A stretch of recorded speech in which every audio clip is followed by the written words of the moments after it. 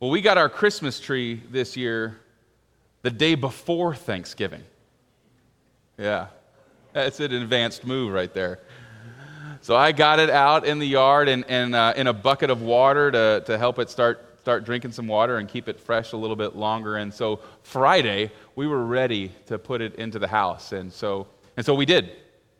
And my wife is a preschool teacher, and so she is great about involving the kids in all of the decorating customs of the house, and in this case, particularly decorating the Christmas tree. And I shared this story with some of our members up at John Knox Village and Covenant Living this week, but she handed out the ornaments. We only had a couple of casualties with the broken ornaments, and they got them all distributed onto the tree, except that every single ornament resided within about a 2-foot square on this part of the tree, as our oldest is only about 4 years old.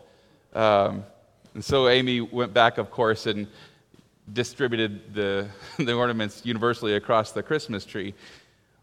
As I looked at that and I saw that, I wondered if in some way that isn't how God sees our attempts at church, at being the church in the world. And it really only is when God's Spirit gets involved and begins to rearrange our best attempts that we really become the body of Christ. I invite you to open your Bibles this morning as we open up to what will feel like sort of the first Christmassy text that I've preached from this Advent season. Open up to the Gospel of Mark, chapter 1, and we're going to begin right there at verse 1. Listen for the word of the Lord. The beginning of the good news of Jesus Christ, the Son of God. As it is written in the prophet Isaiah, "See, I am sending my messenger ahead of you who will prepare your way. The voice of one crying out in the wilderness, prepare the way of the Lord, make his paths straight." John the Baptizer appeared in the wilderness proclaiming a baptism of repentance for the forgiveness of sins. And people from the whole Judean countryside and all the people of Jerusalem were going out to him and were baptized by him in the river Jordan, confessing their sins. Now John was clothed with camel's hair, with a leather belt around his waist, and he ate locusts and wild honey. And he proclaimed, "The one who is more powerful than I is coming after me. I am not worthy to stoop down and untie the thong of his sandals. I have baptized you with water, but he will baptize you with the Holy Spirit." Friends, this is the word of the Lord. Thanks be to God. This morning, I'd like for us to approach the text with two different questions. First is, what does this text in Mark say to us about the character of God? And what does it say about our human response? Mark's audience was wrestling at this time with questions about whether or not the Messiah would come. The people that Mark would have been writing to, the gospel writer would have been writing to, are wondering whether or not the Messiah is going to show up and who the Messiah would be. And like Mark so often does, he dives right in. He gets right to it. The beginning of the good news of Jesus Christ, the Son of God.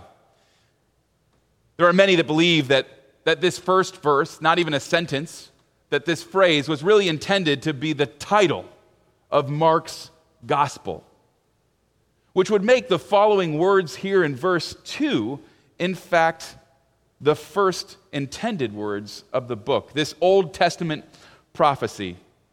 As it is written in the prophet Isaiah, "See, I am sending my messenger ahead of you, who will prepare your way, the voice of one crying out in the wilderness."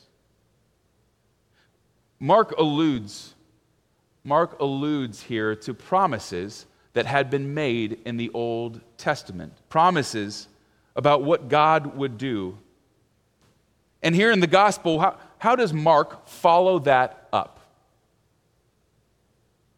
By writing that John the Baptizer appeared in the wilderness, proclaiming a baptism of repentance for the forgiveness of sins. Mark begins his gospel with a promise of God from the Old Testament, and then remarks how God has kept that promise in John the Baptizer. Promise made, promise kept. I think I've shared this story with some of you before, but it bears repeating here. The Last Dance is an ESPN and Netflix production chronicling Michael Jordan and the Bulls dynasty through the lens of their final season together. Has anybody seen this on Netflix here? In my estimation, for whatever it's worth, it is exceptionally well done. Even if you are not a sports fan, the personal stories they tell of struggle and failure, of success, as seen through the eyes of these different people, is incredibly compelling. And it's a master class in the art of storytelling.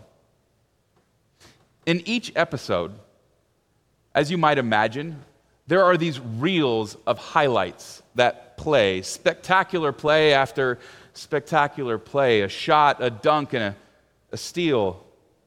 And then there's one play that's shown repeatedly, and I'd seen before as a sports fan in a number of Jordan highlight reels, and it's this clip of Michael Jordan catching a pass and dribbling once to his left and then hitting a jump shot from about the free throw line. And then he jumps up into the air, pumping his fist in celebration. It's an iconic moment in U.S. sports history. What I didn't know until watching this series was that this play was the game-winning shot of a deciding Game 5 of a playoff series. This particular moment in Jordan's career happened before he had ever won any of his 6 NBA championships, before he became the Michael Jordan that sports fans recognize. This play, this shot, was a legacy-building kind of shot. And it occurred to me that each of these highlights, each of them has a story, a setting, a context, apart from which the highlight actually has very little worth and meaning when it comes to understanding the greater story. Its context provides its meaning, its real meaning. And when we see it, without understanding the context, it really is just eye candy. Well, Mark chapter 1, verse 6 is this kind of verse that without context, without some kind of story, we miss its larger meaning. We, in fact, are prone to thinking that the gospel writer just simply wants us to know that this John dresses strangely and has an unenviable diet. But here's a story they would have known.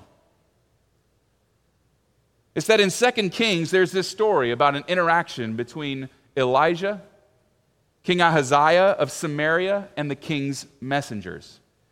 Now, the king's messengers are out on the road when they encounter Elijah, and Elijah tells them to go back to the king with a message. Now, for us today, the message is not the important piece, but rather the clothes that Elijah is wearing. Clothes used to identify his purpose. In 2 Kings, the king says to the messenger, "What sort of man was he who came to meet you and gave you the message for me?" And this is how they answered him. They replied, "He had a garment of hair and had a leather belt around his waist." In other words, this man was identifiable as the prophet Elijah because of his attire. You see, the king responds to them saying, "Oh, you mean Elijah," because of what he is wearing. It's exactly the detail that Mark includes here. John was clothed with camel's hair. with a leather belt around his waist. In these few words, Mark is very clearly identifying John as a prophet like Elijah. It's a Jewish tradition at the Seder meal during the celebration of Passover to leave an empty seat for Elijah, whose arrival will herald the advent of the Messiah. Elijah's presence will mean the Messiah is coming. Mark wants them to identify John with Elijah as a way of understanding, friends, the Messiah is coming. Remember that promise made, promise kept pattern that we read in the first few verses. What is it that John says when he arrives on the scene? He proclaimed, "The one who is more powerful than I is coming after me. I am not worthy to stoop down and untie the thong of his sandals. I have baptized you with water, but he will baptize you with the Holy Spirit." Without looking at your Bibles, can you guess what the very next verses of the Gospel of Mark say? At that time, Jesus came from Nazareth. In the very next verses, Jesus appears. In the first 11 verses of Mark, this pattern emerges of promise made and promise kept. Promise made and promise kept. Mark establishes something about the character of God in his opening verses, and that is that God is a reliable God. And God's promises result in tangible activity in the world. Now, what does our scripture this morning say to us about our needed human response? Isaiah is quoted in the beginning here, "Prepare the way of the Lord, make his paths straight." And John goes further in defining what that is going to look like, to make his paths straight. John says it means confession and repentance. It means confession. It means heart-opening, soul-bearing confession and repentance. That is a turning from those behaviors that lead you away from the Creator and a turning towards those behaviors that will lead you towards the Creator. Well, friends, let me ask you, what are those behaviors or habits that you need to confess and repent of this Advent season? What are those behaviors and habits that you make excuses for? The habits that we justify to ourselves as we go about our day or as we lie in bed awake at night? Perhaps it's that one or handful that you are thinking of now. In his book, 7 Habits of Highly Effective People, Stephen Covey says about justifying our behaviors. He says, justifications are lies we tell ourselves in order to continue doing the things we know we shouldn't. Isn't that good? Justifications are the lies we tell ourselves in order to continue doing the things we know we shouldn't. We know, for the most part, what we should and shouldn't be doing. We know what behaviors and habits are dragging us down, are turning us away from the Creator. So what are those areas of your life that need preparing for the way of the Lord? John pleads with the people here, prepare the way so that you may receive the Son of God. What John makes clear to them, what John wants to make clear to them is that the preparing is for their benefit, not for God's. In other words, somehow, in some way, human activity and response matters on the cosmic stage. The question that Mark wants his readers to ask in his first few verses is no longer the question, will the Messiah come? But will you be ready or will you miss it? Which in turn invites us to ask the question, if we're not ready for Christ's coming, can we miss it? If we are unrepentant, if we don't confess of our sin, can we miss it? How our receiving of Jesus Christ works together with our behaviors, it's a matter of significant theological debate. But what is indisputable here in Mark is that there is a relationship between repentance and the confession of sin and our ability to receive the grace that Christ offers. Let me say that again. What Mark makes clear is that there is a relationship between repentance and the confession of sin and our ability to receive the grace that Christ offers. Now, I'm not arguing that it's conditional. It's a complex relationship, and the reformer John Calvin articulates that far better than I can. He says this: repentance is not placed first, as if it were the grounds for the forgiveness of sins, or as if it induced God to begin to be gracious to us. But humanity is commanded to repent, that they may receive the reconciliation which is offered them. John Calvin says, look, it's not that we repent and so then God has to forgive us and offer reconciliation. But we are commanded to repent so that we may receive the reconciliation offered. In getting our Christmas tree as early as we did, I am very conscious of the fact that this thing may dry out and turn into a tinderbox in our living room before Christmas comes.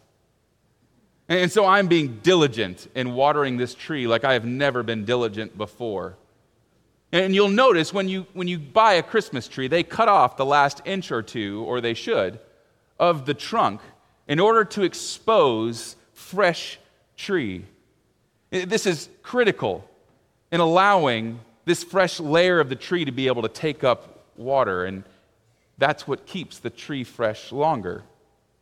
Because what happens is over time, sap moves from the tree to cover the wound, to cover up where the tree was cut down, and that sap hardens, preventing the tree from taking up the life-giving water even when it is present.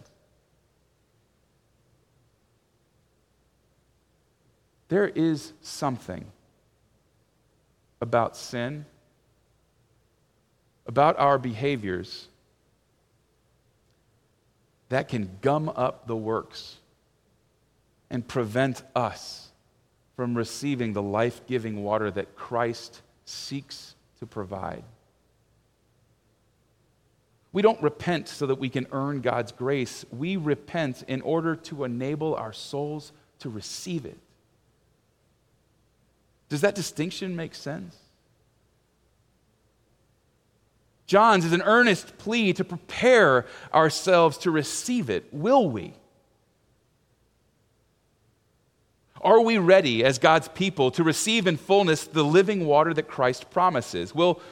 Or will we allow our stubbornness, our sin, our junk, our stuff to harden us and make us unaware of Christ's presence in our midst? Will we miss it?